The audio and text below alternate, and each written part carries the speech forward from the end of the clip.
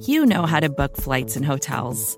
All you're missing is a tool to help you plan that unbelievable travel experience. That's why you need Viator. Book guided tours, excursions, and more in one place. There are over 300,000 travel experiences to choose from, so you can find something for everyone. And Viator offers free cancellation and 24/7 customer support for worry-free travel. Download the Viator app now and use code Viator10 for 10% off your first booking in the app. Find travel experiences for you. Do more with Viator. For decades, Milk has been fueling women marathon runners as the OG performance drink. And in the new docuseries Running Sucks, brought to you by Team Milk, Abby Ayers takes us on a journey of self-discovery as she meets several groups of empowered women runners to find out what drives them, what fuels them, and what pushes them to go the distance. And in the process, she learns that she too can be a distance runner. You can watch the series at runningsuckstheseries.com and register for the inaugural Every Woman's Marathon at everywomansmarathon.com. Hey, it's Max. Before we get started, I want to tell you about a podcast I think you might like. It's called Masters of Scale, and it's hosted by Reid Hoffman. He's the legendary Silicon Valley investor, entrepreneur. He co-founded LinkedIn, and everyone in tech goes to Reid for advice on how to make something huge, which is what this show is about. It's called Masters of Scale, and it's about people who took companies from zero to gazillions.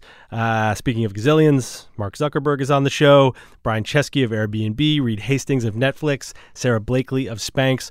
All kinds of Silicon Valley founders are on the show, and you're going to get these like honest, useful, even funny sometimes conversations. Subscribe to Masters of Scale in Apple Podcasts, Stitcher, or wherever you are listening to this show.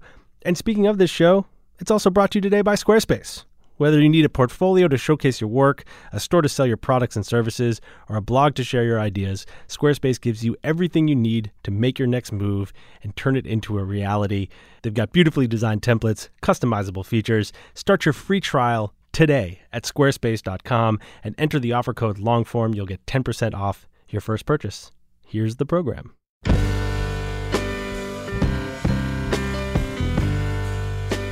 Hello and welcome to the Long Form Podcast. I'm Evan Ratliff from Atavist, joined by Max Linsky and Aaron Lammer. Long Form. Hey. Hey, you guys. What's going on? I'm a little under the weather. Aaron's not feeling his best today. You may not be feeling good, but you look great. Hey, thank you. You just sounded 10 times worse than you did before we started taping. If I wear headphones, I do a sick headphone voice. You just go like full Ferris Bueller mode. I'm performing. Evan, who did you talk to this week for the show? This week I talked to Samin Nosrat, who Bay Area people will know her. She was a chef at Chez Panisse a while ago. She was also a chef at a restaurant called Ecola in Berkeley for a while. And she's known as an educator about food, a chef, a writer, and she has a book that has just been released called Salt, Fat, Acid, Heat, which is a book about cooking. It's also a cookbook, but more than that, it's a book about cooking. It's definitely the first like cookbook type book that I've ever just read as a book, because its kind of premise is based off of a lot of what she would teach, which is like why you do certain things in cooking, why things taste certain ways, and how you use those principles to cook without recipes. It was different. It was fun. She's amazing. She's got incredible perspective on all this stuff, and I really, really enjoyed it. I just finished listening to this one, and she's great. Yeah. She just seems like someone you want to hang out with. Yeah, for sure. And eat the food that she prepares as Definitely, well. yes. Hang out with in or around her kitchen. I have a very poor sense of cooking improvisation. Like I don't understand the basic building blocks. I'm going to give you this book. All right. No, I'll get you a different copy. If you don't understand the basic building blocks of sending out an email newsletter, you need someone who's got your back, and that person should be MailChimp. They make it super easy for you to get up and running quickly. Thank you, MailChimp. Now here's Evan with Samin Nosrat.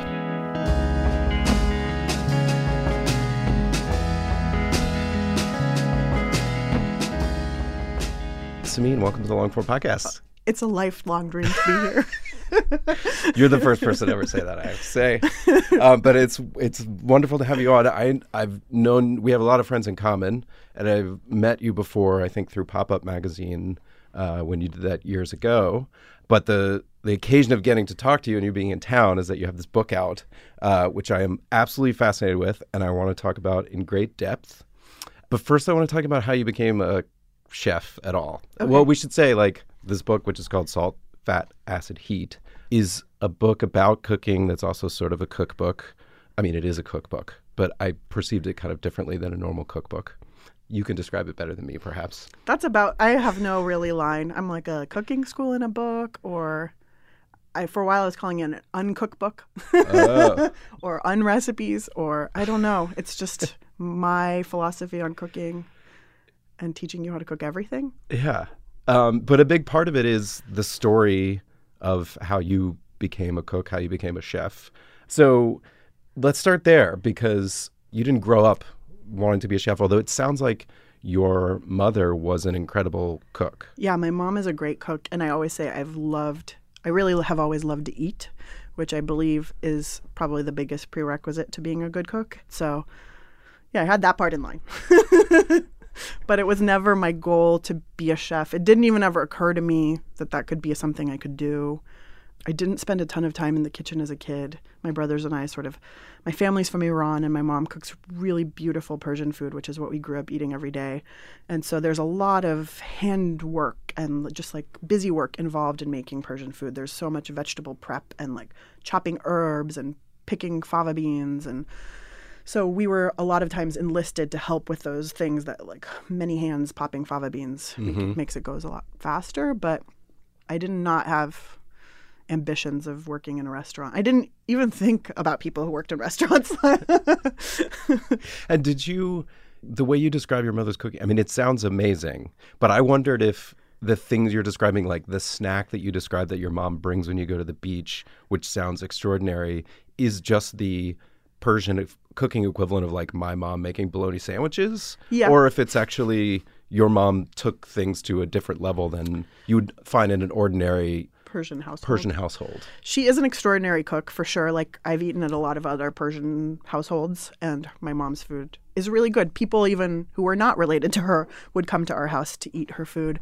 But I do think there are some Iranian sensibilities in cooking that just sort of line up with where I ended up with this book and sort of my philosophy of what good food is. So our snack that we had, which was lavash bread and feta cheese and cucumbers, or sometimes cold grapes at the beach, it was really delicious, but that's a pretty common snack. So I should also add that in case my mom is listening, that she was also a really good cook, that a fried bologna sandwich, which we had all the time, is a Southern delicacy. Sounds really good. And it was, I would eat one right now. Me too. So you didn't grow up, you didn't say, all right, now I'm going to go to cooking school, now I'm going to do this. But I love the story of how you first got a job. I mean, first of all, you started at the top in terms of restaurants. The whole thing was very serendipitous and very poetic and made for a great introduction to a book. So basically what happened was I moved to Berkeley to go to college. I grew up in San Diego, and so I came to Northern California to go to college, where I knew I wanted to be an English major. I thought I would graduate and be a poet. I wanted to go and get an MFA in poetry. And around the time it started to occur to me that maybe that wasn't going to happen was when I accidentally fell into this restaurant. And what happened was, when you come to Berkeley and you go to your freshman orientation, one of the things they inevitably say during that first week is, there's this restaurant in Berkeley, this famous restaurant called Chez Panisse. And to me, having grown up in San Diego, mostly eating home-cooked food, sometimes eating pizza and Chinese food and Mexican food, I had zero concept of what a famous restaurant was. This was 1997. There were not, food blogs. There was no Anthony Bourdain or celebrity chefs on TV. Right. There was maybe the Food Network. And I remember I did enjoy watching that, but, chef life was not fetishized at that time. So I just didn't understand what a famous restaurant was. Like, I just didn't really. So I was like, okay, well, that'll probably never be part of my life. And then the next year I fell in love, and my boyfriend, who was also a student, was from San Francisco. And so a big part of how we spent our time was eating, and he was showing me all the places that he loved to eat at growing up. And his dream had always been to eat at Chez Panisse. So we decided to save our money I think we saved our money for 7 or 8 months. And it was like we had this little box and we'd make bets, and whoever lost put the money in the box or the leftover laundry quarters or whatever. Like that you literally saved change. Yeah, no, it was literally change. Yeah. I mean, that's all we had. And so we saved that. And I remember the day of our reservation, we went to the bank and we exchanged it for 2 $100 bills and 2 $20 bills. And I felt this like overwhelming guilt that we were about to spend $220 on dinner. I mean, it was insane. I was like, how are we going to justify this? And he calmed me down. He's like, we got to go do this. We've been saving for a long time. So we went and had this dinner. And Chez Panisse is divided into 2 restaurants. There's the sort of less formal cafe upstairs that has an a la carte menu, and the more formal original restaurant downstairs. So we were thinking we would only ever have one shot to go there, so let's go for the restaurant. Go to the downstairs. Because that's what I remember from living in the Bay Area. It was always like, well, you could get in the upstairs. Yeah, maybe. But the downstairs. I mean, they're both wonderful. So we ended up going downstairs. I was 19 years old. And so we had this amazing dinner, and the food was wonderful. And I do remember what we had that night. But to me, like, what I remember so much more clearly is I had never been to a restaurant where I felt so cared for. It felt like eating in someone's home, where there was always someone tending to you, making sure you had all the bread and butter that you needed, all of the water. Your wine was always poured. They were bringing us everything we could have possibly wanted the moment right before we realized we needed it. And it was amazing. And so the dessert was chocolate souffle. And when the server brought it to us, she asked me if I had ever had souffle before or if she could show me how to eat it. And I was like, oh yeah, please show me, like, how does one eat this? And so she's like, oh, you poke a hole in it with your spoon and you pour the sauce in, and that way every bite has some sauce in it. So I did that, and then she said, how is it? And I was like, well, it's really good, but you know what would make it even better is some cold milk. And she was like, what? And she laughed at me and she was like, you want milk? Which at the time I had no idea of knowing that, like, in fine dining, like, milk is considered for babies. Like, even to have a cappuccino after 10 a.m. is considered like, you're so uncouth. And so, but if you were eating like some cookies, totally, like, for a dessert, and I still think, to me, like, I'm like, oh, warm brownie, cold milk, like, that's totally good. So she went in, she got the milk, and then she also brought us like 2 glasses of dessert wine to show us the refined accompaniment. And this was sort of like a generous sort of act. And yeah, it was really sweet, and it just was this magical, inspiring, enchanting experience. And so I wrote a letter to Alice Waters and to the restaurant asking to be a busser. Which you hand-delivered to the restaurant, as I understand it. Yeah, and I brought it in, and they were like, oh, well, you just need to bring that over to the floor manager. So they took me over to the office, and the floor manager was the souffle lady. So she remembered me, and I remembered her. And I think, you know, in retrospect now, like all these years of knowing how restaurants work, I think she was really desperate. I think someone had probably just quit because she was like, can you start tomorrow? And well, it made me wonder, I mean, it's like the power of writing a letter to someone, but also, did you ever ask like Alice Waters or someone there, like, how many letters do they get from people probably in culinary school who are like, I'll do anything. I just want to come work there. I just want to apprentice with you and see. I mean, they must get dozens a day, like so many letters like that. And so I think coming in was a big part of it. I think her remembering me, and I think the timing. I did literally start the next day. So I really think they were desperate. She was like, you look fine. Yeah. And so I started bussing tables, and, you know, like the very first task they had me do, they walk you through the kitchen into the dining room where, like, I was supposed to vacuum the dining room. And I remember, you know, the kitchen's the walls are lined with copper, and the cooks are all wearing their, like, gleaming white coats. And when they smile, it's almost like, I really felt like I was in a cartoon or something, because they smile and it's like, ding, you know, like their teeth are gleaming, and they're all just so professional and quiet and masterful. And I had never been in a place that was so efficient and beautiful and enchanting. And so immediately I was in love with this place. It just felt so incredible to be part of something like that. And also, I'm like the child of immigrants. I'm a crazy, insane overworker, overachiever. I always went to public school and was always like in the smart kids classes being like, why isn't everyone else working harder? And Chez Panisse was the first time I felt like I was sort of among people who were all these incredibly overachieving, highly performing people with the highest standards. And it was every day this awakening where, you know, you would meet a cook and they would be making the most beautiful thing, and then later I'd find out that she'd ridden in the women's Tour de France the year before, you know, or like there was a bartender there at that time who came and tended bar for fun. And really what his day job was he was a Harvard-trained architect with this, like, incredible architecture firm. There were just these people who all were magnificent, especially for a young person who's just looking for role models and stuff, And Chez Panisse, by that time, I started working on the 28th birthday, I think, of the restaurant. It had been there for 28 years. It was running like a machine. There was a proper way to tie the trash bag to take it out. Whoa. Everything had been thought of, And so to me, it was like I had arrived, like there was a right way to do everything and I wanted to learn it. And so this was that moment when I was realizing like there were still like job fairs on campus. And I remember as an English major, I was like, am I going to have to get a job in advertising? Like I think it was sort of this, the fates aligned. It was a moment where I needed to figure out something to do. And then I had like the most beautiful, enchanting possible thing to do right in front of me. So within 3 or 4 weeks, I started begging them to let me volunteer in the kitchen.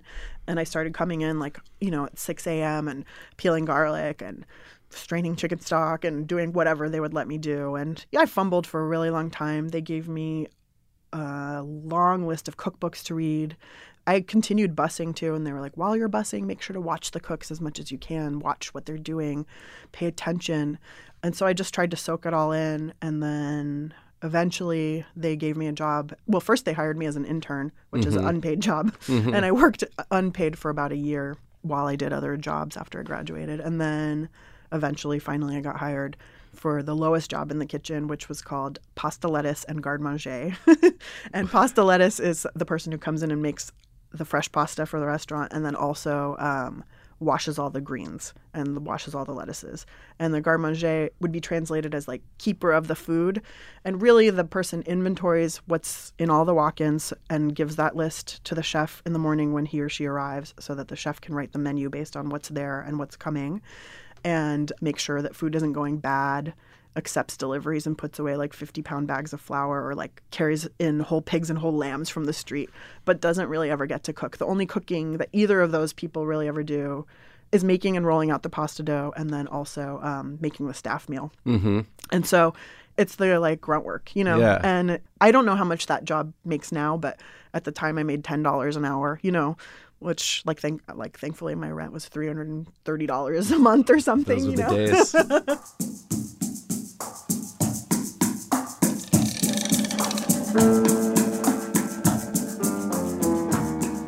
Hey, it's Max. I'm going to put these guys on hold for just a second and tell you a little bit about the sponsors making today's show possible. First up, a new sponsor, Away.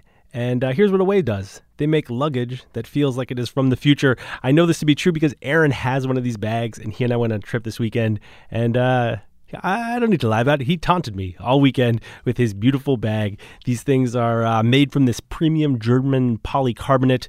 It's super strong, and yet it feels really light. They're gorgeous looking. They've got this compression system that allows you to just like keep filling it and keep filling it and keep filling it, and somehow you can still close it. But here's the thing. Here is the best part of the Away luggage. You can charge your phone on it. Yes, you heard me right. You can charge your phone on it. They've got 2 USB ports. Aaron and I were both charging our phones, sitting in the airport. No more looking around for chargers. No more like squatting by the only plug by the gate, hoping that guy will get up so you can plug in your phone. You can plug your phone into your bag, your Away bag. I'm telling you, it feels like the future. And some other things that are nice, they got a 100-day free trial. So you can buy it, you can travel with it, you can check it out. If you don't like it, send it back. Full refund, no questions asked, and shipping is free in the continental United States. So here's what I recommend you do. Go to awaytravel.com/longform. That's awaytravel.com/longform, and use the promo code longform during checkout. You get $20 off. Again, awaytravel.com/longform, and the promo code longform for $20 off. Thanks to them for sponsoring the show. Also sponsoring the show today, Squarespace. Squarespace is the way, the only way to make your next move on the internet. Whether you need a portfolio for your own work, or a store to sell whatever it is you might be selling, or maybe you've got a podcast and you want to put up a website for it, Squarespace is the best way, the only way to build that website. Here's some reasons why. You don't need to know any code.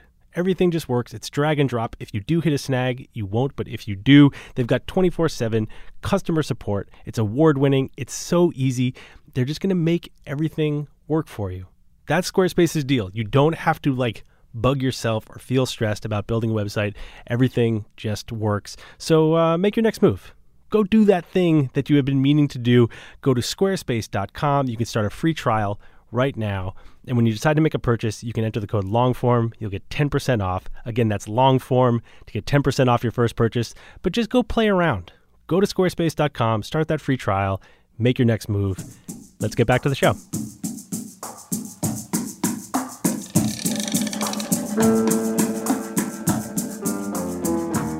But you talk about how you, or you write about how you then, eventually you like became a chef there, and then eventually had chef at another restaurant where you're the, basically in charge. But I'm curious, in that time frame, was there a point at which you said, I can do this? Like, was there something that you made that you were sort of like, oh, I'm a real chef now? Or did it just sort of like accrue over time?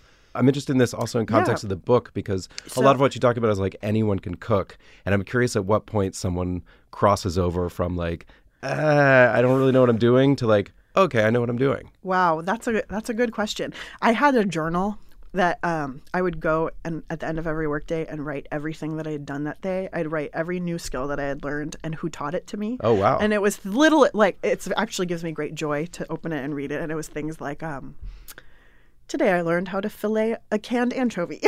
Like the most basic things. Lori taught me how to do it by running it under the water, And so there was a point at which I no longer wrote in that journal. And I think that's probably about the time when I got confident enough. And so, but I guess to come back to the book and like how everything sort of synergized into this philosophy for me is that at Chez Panisse, the menu changes every single day. And even before I was hired, it was insanely overwhelming because I was this like very eager student at school, this trying to always please my, teachers and parents and everything. And I was in this place where I knew nothing. There was nothing I could do right.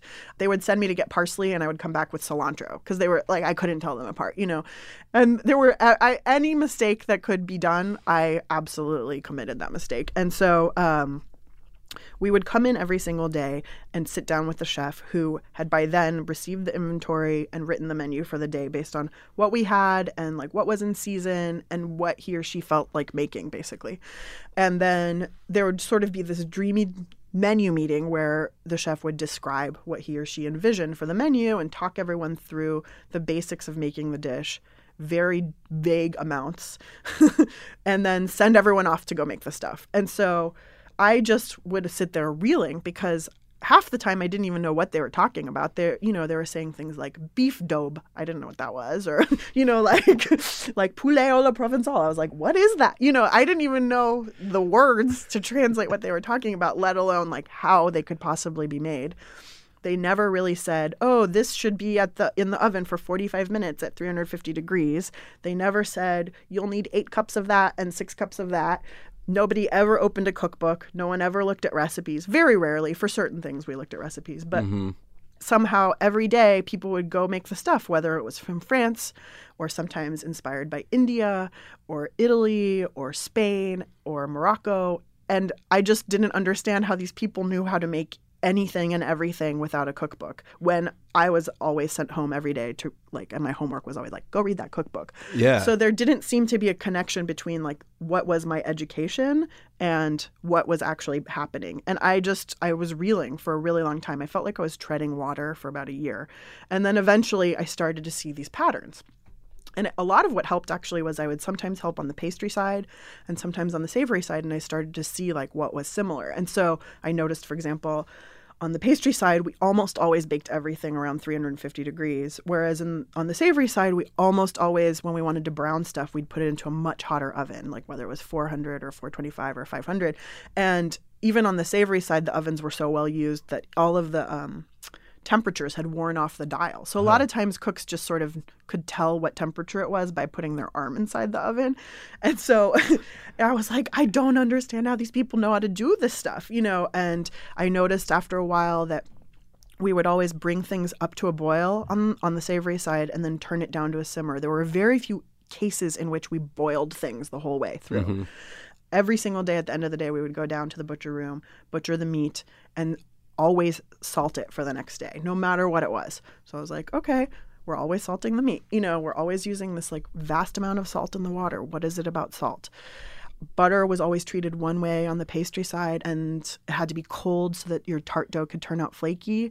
But then on the savory side, whenever we put butter or oil in a pan, the pan had to be hot before we put in the fat. And then, so there were just these sort of patterns. And I was like, okay, I'm just kept noticing these words were just floating around: salt, fat, acid, heat, salt, fat, acid, heat.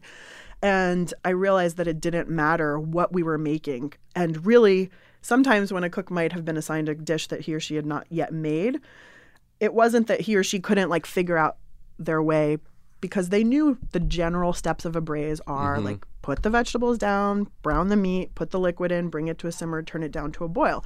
Today's braise might be French, and we'll use butter to brown the meat, and we'll put bay leaves and black peppercorn in there. Tomorrow's braise might be Indian, and we'll put, cumin and turmeric in there. So it was sometimes this thing where I started to see like, oh, I get it. We're always making braises and just the flavorings are changing. Or we're always roasting vegetables and maybe the fat that we're using is changing.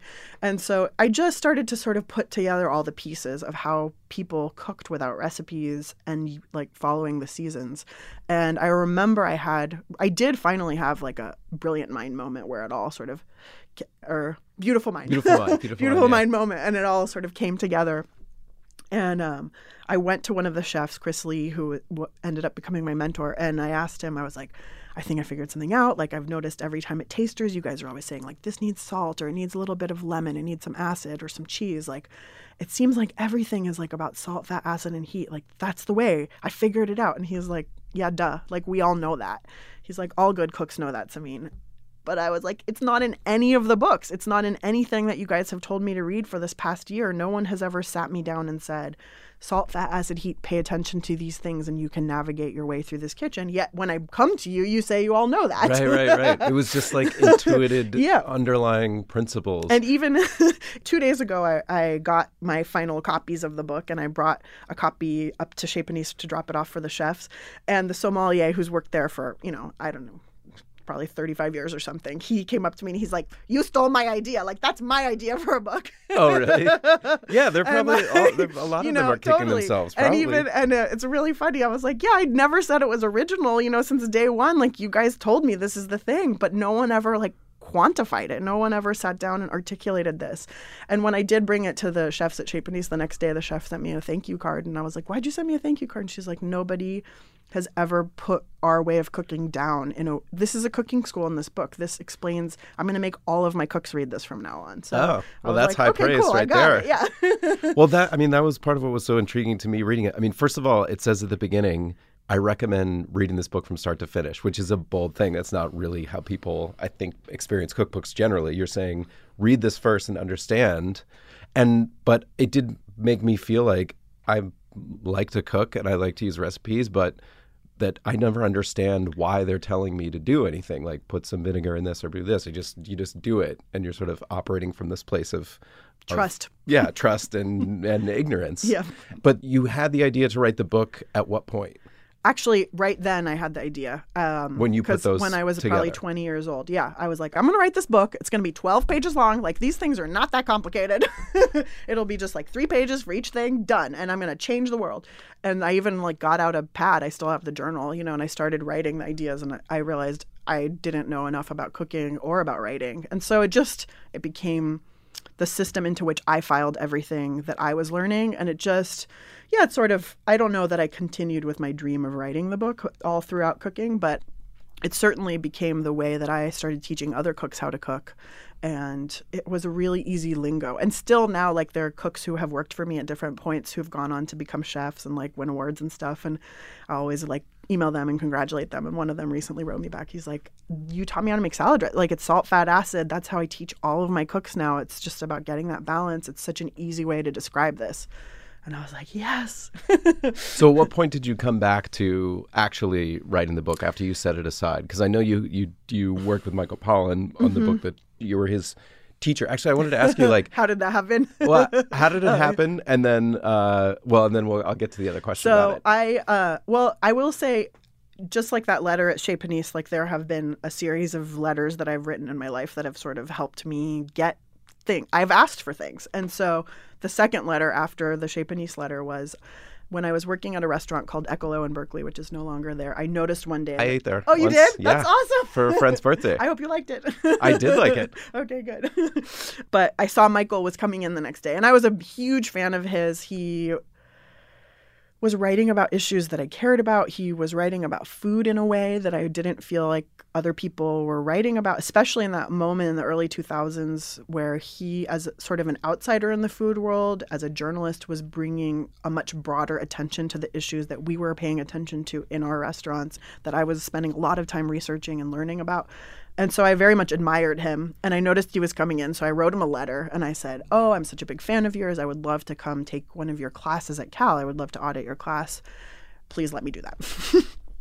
And he wrote me back. I mean, much to his credit, this very busy man wrote me back 3 weeks later. You must write really good letters. I don't know. This one wasn't that good. Did you write letters that people didn't respond to, And where you're so like, can you help me? And they didn't? I mean, there must have been. I don't know. There must have been, right? I don't know. But that one, I don't know. I think that one was really just a jotted down card. Michael's just really good that way.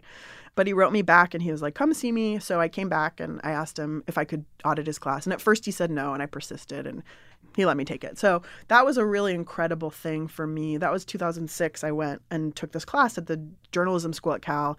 And, you know, I had spent 8 years by that point developing this incredible food community. And now I stepped into this incredible ready-made journalistic and writing community. So not only did I get to meet Michael and get to know him and work with him, but I also was in this class with these incredible writers who have all gone on to go do amazing work. Like many of them have been on long-form podcasts.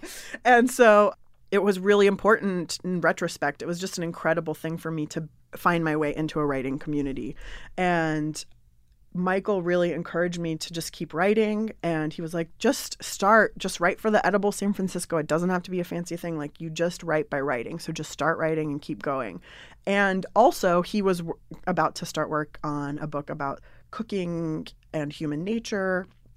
And having been a long-term stalker of Michael Pollan's, I knew that sort of he followed the academic model in his work, and that he would sort of give a talk, maybe turn it into a long-form piece for the Times Magazine or the New York Times, and then that would become sort of the founding chapter of a book. So I sort of knew that he was going to write about cooking, because in 2009, this big piece that he wrote, it was called Out of the Kitchen and Onto the Couch. Yeah. And I could tell. I knew he was going in that direction. And so I wrote him this letter. I was like, I can tell that you're going to write a book about cooking, and the way that you work is like you go down, to the ground floor, and you're going to need a cooking teacher. I want to be your cooking teacher. And he wrote me back. He's like, I'm on vacation, Samin. But, a couple months later, he wrote me back. He's like, I had a brilliant idea. I'm going to need a cooking teacher, and I think it should be you. I was like, okay, good idea. So he hired me to teach him how to cook. And so I would go over to their house on Sunday and cook with him and his wife and his son. And it very quickly became this very joyous thing. And also very quickly, because he's super smart and really good at sort of noticing systems and organizing systems and stuff. So very quickly he picked up on my obsession with these 4 elements. And he would interview me periodically so he would have quotes from me. So one day we were sitting down, he's like, what's the deal? You're so obsessed with sulfur acid and heat. And I was like, yeah, that's my system. That's how I teach people how to cook. And I've always thought I would write a book about it. And he was like, there's your book. Because every week at this point, I would come in with a really harebrained scheme for a book. And well, what about a memoir about teaching this gutter punk how to cook? And every week he'd be like, no, that's horrible. Those ideas are bad. You have to do this one. This one's a good idea. And I said, no, I don't think I can do that. It just seems too hard. It's like that book, it won't have beautiful food photos. I was like, I really want a beautiful book. And he said, listen to me. You live in an insane alternate reality where everybody who who's writing books, because I know a lot of chefs mostly, and him, those people are already celebrities with a profile. And so they're selling their books based on celebrity, but that's not what publishers want. Publishers want a book that's built on a unique and strong idea, and that's what this is. He said, I've never seen this anywhere else. No one's ever written about this. And he's read probably every food book under the freaking sun. Food book ever, yeah. He's like, no one has talked about this. This is your book. Go figure out how to do it. He said, go turn your thing into a curriculum, teach it, and then you'll figure out how to turn that curriculum into a book. So I did exactly what he told me to do. And it worked. Yeah. Well, because my question was going to be so much the opposite of that, which was when you were teaching him to cook and he was clearly writing a book about it, were you afraid that Michael Pollan was going to write the book based on your philosophy and take your book? That's what I was. Oh, really? That's so you. funny. Yeah. I had no, that was not. Also, our minds are so different. You know, it's very funny. We are so different. I'm like motivated in all things by my gut and my heart. And Michael is so analytical and thoughtful and organized. So I'd never thought in any million years that there would ever be any way that we would be telling the same story. Plus, the other thing that was very funny when he was like, you have to write this book, Salt, Fat, Acid, Heat. I was like, no, the only reason you want me to do that is because it's divided in 4 and all your books are divided in 4. Like, but I don't think, there was just never any problem. And, you know, today actually, Wendy McNaughton and I, who illustrated this book and has also been on this podcast. Yeah, she's quite wonderful. We were talking a little bit about Michael this morning and just appreciating how much he's done for me and for this book. And I said something like, you know, as much as Michael supported me in making this book and really pushed for me to make it and has seen it at many different points, I really don't think until the moment we gave him the book with the illustrations did he understand how I was trying to undo what a cookbook was and how I was trying to use ideas and illustrations and stories to convey concepts in a new way.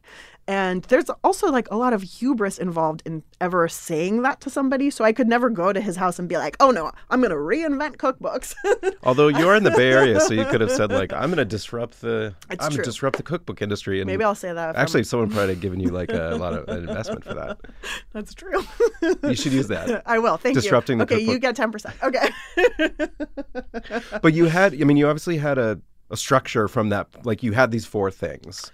But that's only a little bit of the way there. And I'm curious, when you sat down to actually write it, had you already been sort of like teaching this to other people in a way that you could then distill it into what's here? Or did you start with a blank page and say, okay, what story do I start with? How do I develop this? It's been a long road. So as I taught the classes, I developed a curriculum and I had handouts. I had like 20-page handouts for each class. And as I would teach, I also realized that words sometimes weren't enough.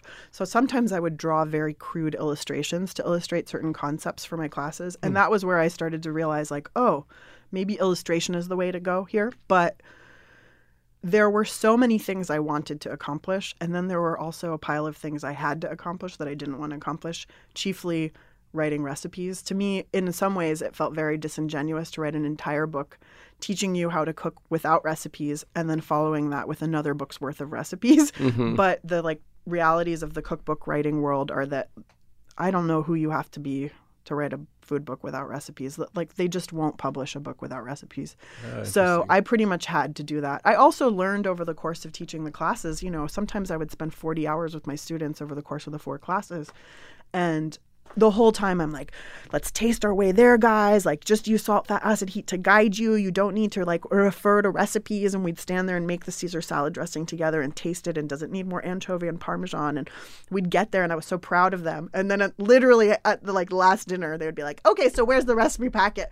So they wanted to come out of the class with like a guide that they could go back to. And I realized I was like, okay, I get it. Like, I can't just like throw the people to the wolves. Like, they need something. So I came to terms with the fact that like, as much as I would like you to not use recipes, I can't expect you to sort of read 200 pages and all of a sudden know how to cook, right? You got to practice your way there. So I also felt like I had to find a way to write recipes that I felt comfortable with. So I knew I had to do recipes. I knew I had to teach you these 4 elements. I knew there would be some science in there to explain the concepts. I knew that I would use a lot of storytelling and especially stories of my own sort of aha moments and a lot of mistakes, which I have made so many of them, because I kept trying to remember what it felt like to be the person who didn't know, because that's who I was talking to. And so I kept trying to put myself in that position. And, you know, I probably rewrote, it took me, I think, 4 times of writing the book to get the structure right. The first time I was like, I'm just going to pretend I'm Michael Pollan and write it. That one didn't work. Then I pretended I was my friend Tamar Adler, who wrote this beautiful book called An Everlasting Meal. There's a lot of narrative in there, and that didn't work. And then finally, by then I was at a writing residency in New Hampshire, and I was like, maybe 12 essays will do it, 3 essays for each one. That didn't work. So I just had to keep doing it over and over again. There was a lot of heartache. It took me 3.5 years to write the first half of the book, the education part, and it took me 7 months to do the recipes. So really? Recipes are easy. Yeah. Even like testing them multiple times and like all this stuff. But figuring out how to redo something that's been done the same way for hundreds of years is hard. And then were you under pressure from your publisher to get them what they wanted? I think the time pressure came from myself for sure. And it was probably in some ways financial, and also because I'm insane and I just wanted to put out something really, really good. And there was a lot. It was really hard and really challenging. How did you get out? I had to break it down into pieces. I had to get one section right. For me, the fat section was really hard. So ultimately, I love tidiness in writing a lot. I love systems. I love finding patterns in things. And I kept trying to use patterns and systems that already existed that I had seen in other books. Someone told me to read The Levels of the Game by John McPhee. And I read that and I was like, maybe I can use this as a, I was just reading anything I could get my hands on to try and figure out how to tell this story of going back and forth and like micro, macro, all this kind of stuff. And finally, my editor, when I turned in the first version, which was 12 really messy essays that didn't align and there wasn't consistency among the 4 chapters. There wasn't a way that I felt like I was guiding the reader to somewhere where he or she could know where to expect to go next, And my editor was like, you can't do this. Like, you have to find a way to make these 4 things the same. And I understood that as a writer, but then as a cook and a person who understood these 4 elements, I really had a hard time figuring out how to do that because salt, fat, and acid are tangible things and heat is not. There isn't a way where they're equal, and salt comes in one form. It's a mineral. Fat comes in a million different forms and it plays a million different roles. There were so many ways where I had all the different things that I had ever heard of a writer having, all the Post-it note walls, the pieces of paper, like the thing, just like I was trying so hard to figure out an organization. And finally, really what happened was I printed everything out and I cut everything up into pieces of like what it was that I was teaching and what's the story that I was telling. And I just started repasting stuff. And I started to see I could break it down into science and flavor, that those were sort of the 2 things I was trying to tell about each element, and that I could walk you through them. And the most complicated science had to do with fat. And there were a lot of moments I got to have aha moments as a writer that felt so good. Like, and just as a thinker, where I had never even as a cook sat down to think about fat and what it does for our cooking. And it was really easy for me to think about what salt does for our cooking. Salt makes food taste good. When you put salt on meat in advance, it helps it have a more tender and moist texture when it's cooked. And that's about it. Like, there are other things, but that's pretty much it. Whereas fat does a million different things. So I had to be like, what is fat doing? And I just started making lists of what does fat do and how and when and all this kind of stuff. And I started to see patterns that really fat's about texture. And then I was like, okay, how many textures can I get from fat? And so I made these crazy lists. I read as many books as I called all the cooks I knew. And the 5 textures that I could figure out that fat yielded were crispy, flaky, tender, light, and creamy. And so then I was like, okay, if I can break this down, then the science part can be these 5 textures and the flavor part can be about flavor. And I got 1. So once I got fat done, then I knew I could do the other ones, and it all fell into place a lot more quickly. But I also had not been trained really ever as a journalist or a science writer. And like, that was really tricky. Like, there's a lot of chemistry and I'm not a chemist. I have no idea how to do any of this stuff. And so, yeah, there were a lot of pitfalls. You come out of a Berkeley, Oakland, Bay Area food scene, which is there's just a lot going on there. And it's like a real hotbed for great food of all different varieties and different styles of cooking and everything else. But there's also like, it feels like there's a line between like ingredients and sourcing the ingredients and like something that's very either precious or pretentious or is way along that line of sort of like artisanal mayonnaise that feels like it's tipped over into something else. And if I felt like that was also something that, to me, you had to navigate. Was like, this book can't feel like it's on that side of it, because then it's easily dismissible. It's limiting. Yeah, absolutely. To me, I wanted, maybe the tidiest way to like illustrate this is the book is being made into a show. And a television into show. a television show. And I had to go audition for the like network executives. And when I was doing that, you know, I did the whole Samin experience, and I like, cooked for them, and I was my silliest self and telling them these stories and sort of explaining these 4 elements. And that morning I had gone to the farmer's market in LA and bought like the most beautiful lettuces and the most beautiful loaf of bread I could find. I did the full chez panisse. I did the full thing that I have been trained to do. And I set up the scene and made the food so beautiful and perfect. And then they came to this thing and they were totally enjoying it. And they were supposed to stay an hour, and they stayed 2 hours, and they were having this great time. And then at the end, one of the guys, you know, they were asking me all these questions, and he was like, okay, so I get it. So this whole thing, it's about the artisans for you. Like, it's about the purveyors. And I just said, no. I said, you know, to me, I have been trained in a kind of cooking. I will never not cook that way. I will never not care about that stuff. But that's not my message. My message is that I really think that anybody can cook. I think that anybody who wants to can learn, and I think that it will make your life better and fill your life with joy. And that's what I would like to do, and I don't think it's that hard, and I think if you learn these 4 things, you can do it.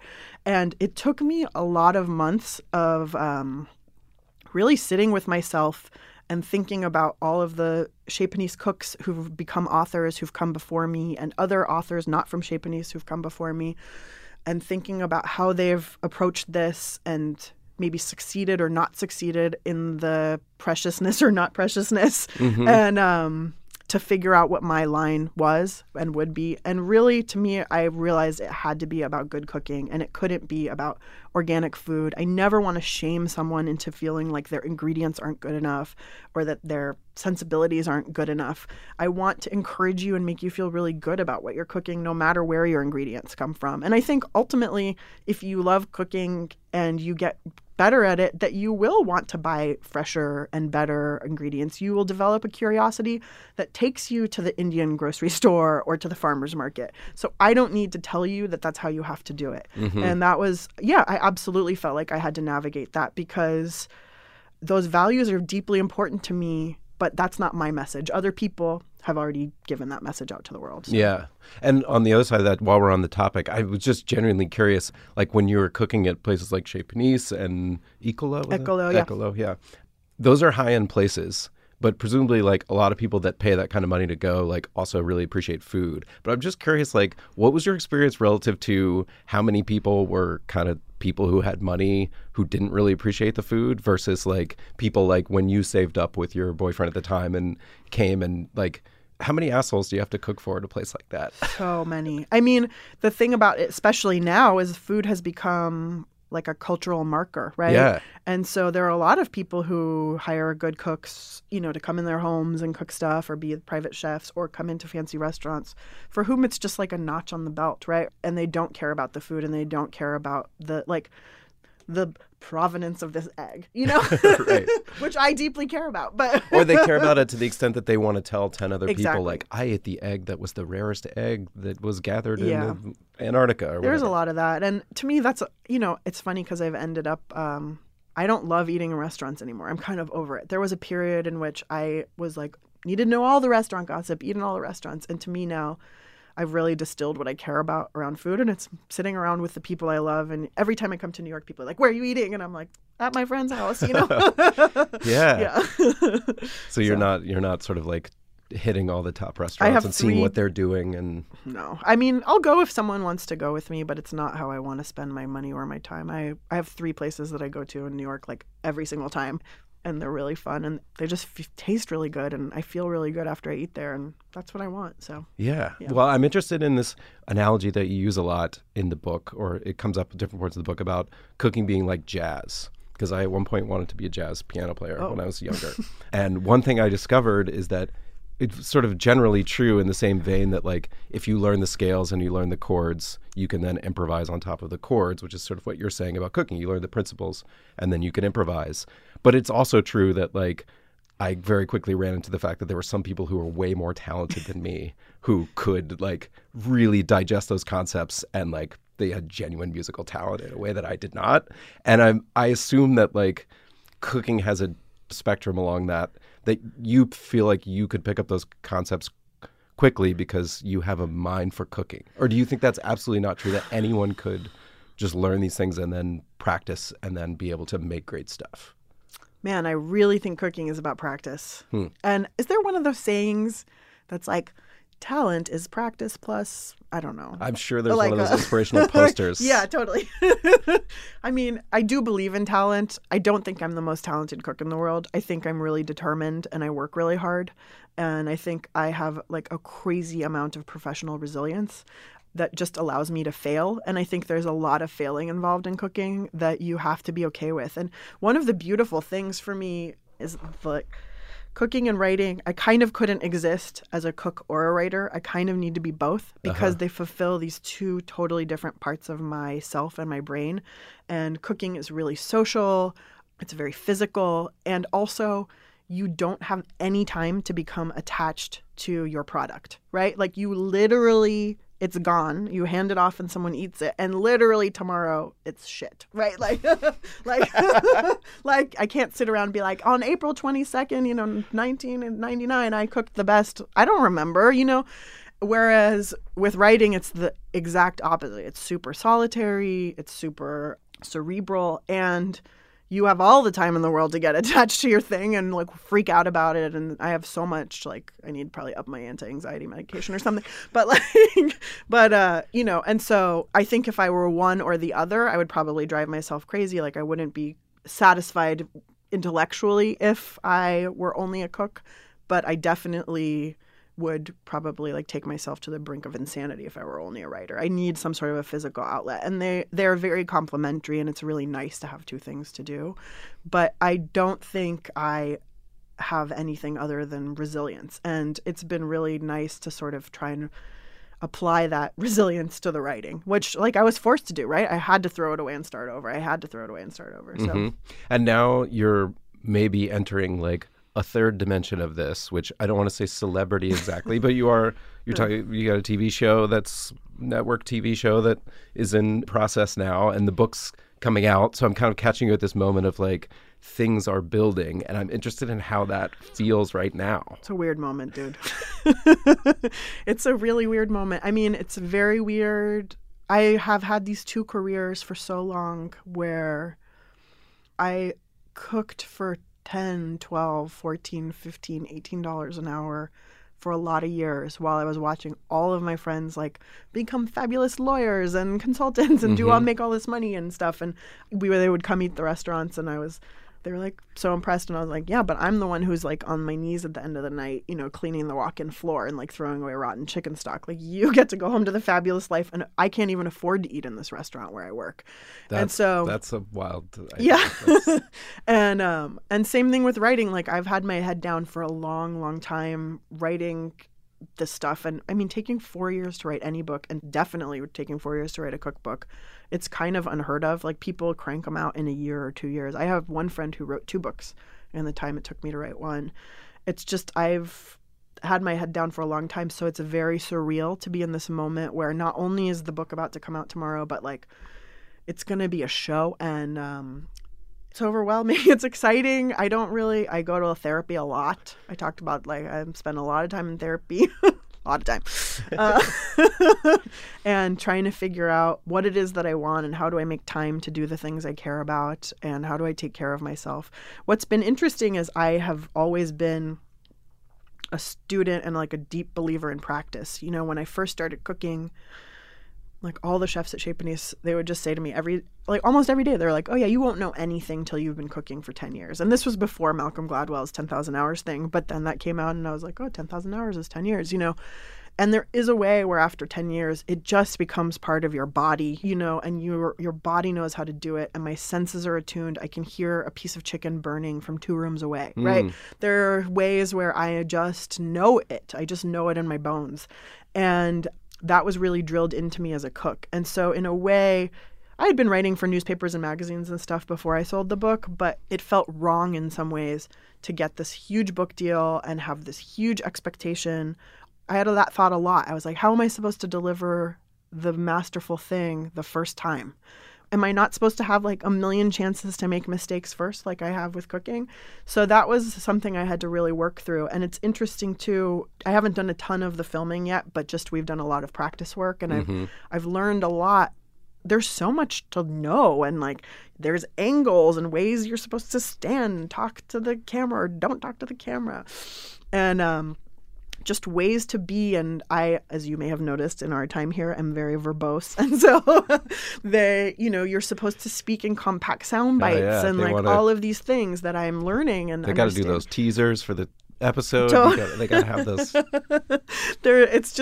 And so it's this interesting thing where like the stakes keep getting higher every time I'm doing any of these things. And yet I'm still an amateur at every time I'm doing a new thing. I haven't mastered the thing. I don't know what I'm doing.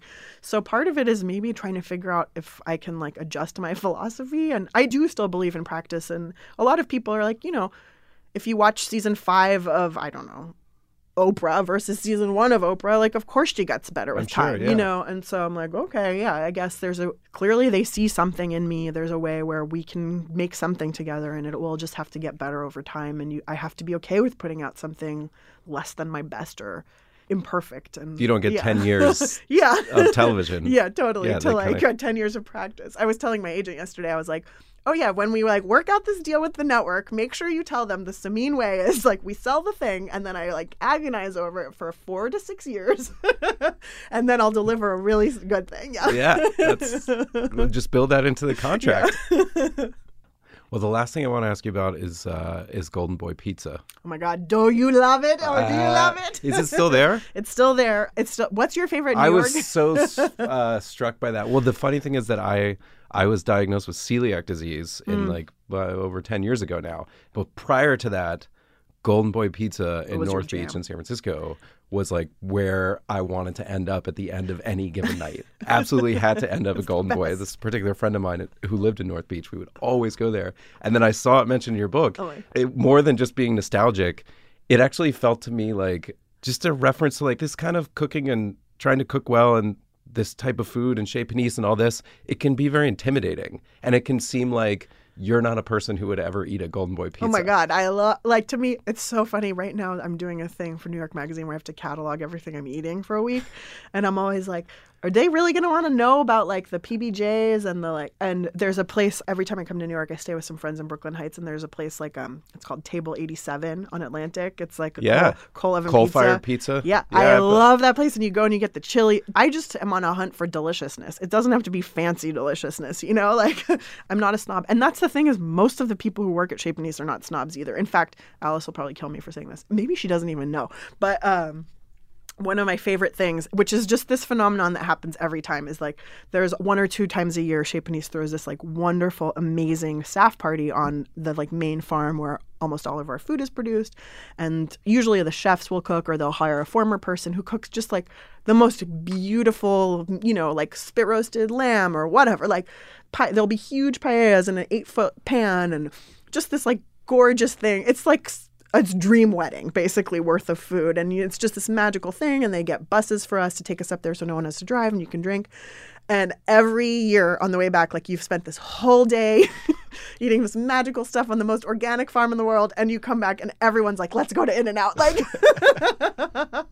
Like there's just a way where like we all want deliciousness. And honestly, all of those foods that are quote unquote like trashy or whatever, not fancy enough, the thing about it is like they're using salt, fat, acid, and heat to make their food taste good too. Like it's just, there was that book, it came out a few years ago, Salt, Sugar, Fat, and that was right when I was selling my book. That was on the bestseller list. And everyone was like, shouldn't you be worried? Like this book's about like how the, food industry, big food has used these ingredients to trick us and like these are bad, these things are bad. And I was like, well, A, like my sugar is not one of my things. And B, yeah, like the idea behind what they're doing and what I'm telling you to think about is the same, which is humans are wired to like salt and to like fat and stuff. And I'm just telling you how to use it better to make your own food taste good. Those guys are like using it to develop stuff to trick you into buying more Doritos or whatever. Right. But it doesn't mean, and now you can understand why Doritos are good and maybe eat less Doritos, but just eat some. I still eat Doritos. I mean, I deeply love them. But good cooking, it doesn't have to be fancy. Like, I think anyone can do it. Well, Samin, thank you for coming on the podcast. Thanks for having me, Evan.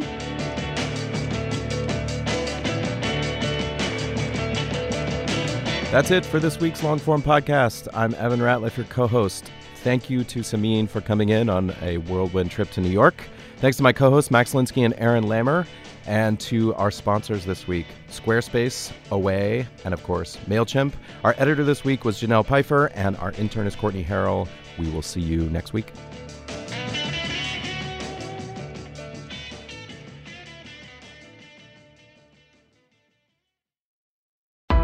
Why do you run?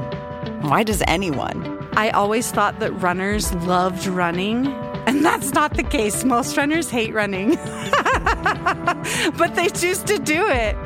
In the new docuseries Running Sucks, brought to you by Team Milk, Abby Ayers learns why women runners everywhere are driven to go the distance. It really is about taking my power back and proving myself wrong. Team Milk is about fueling women's performance and helping them along their marathon journeys.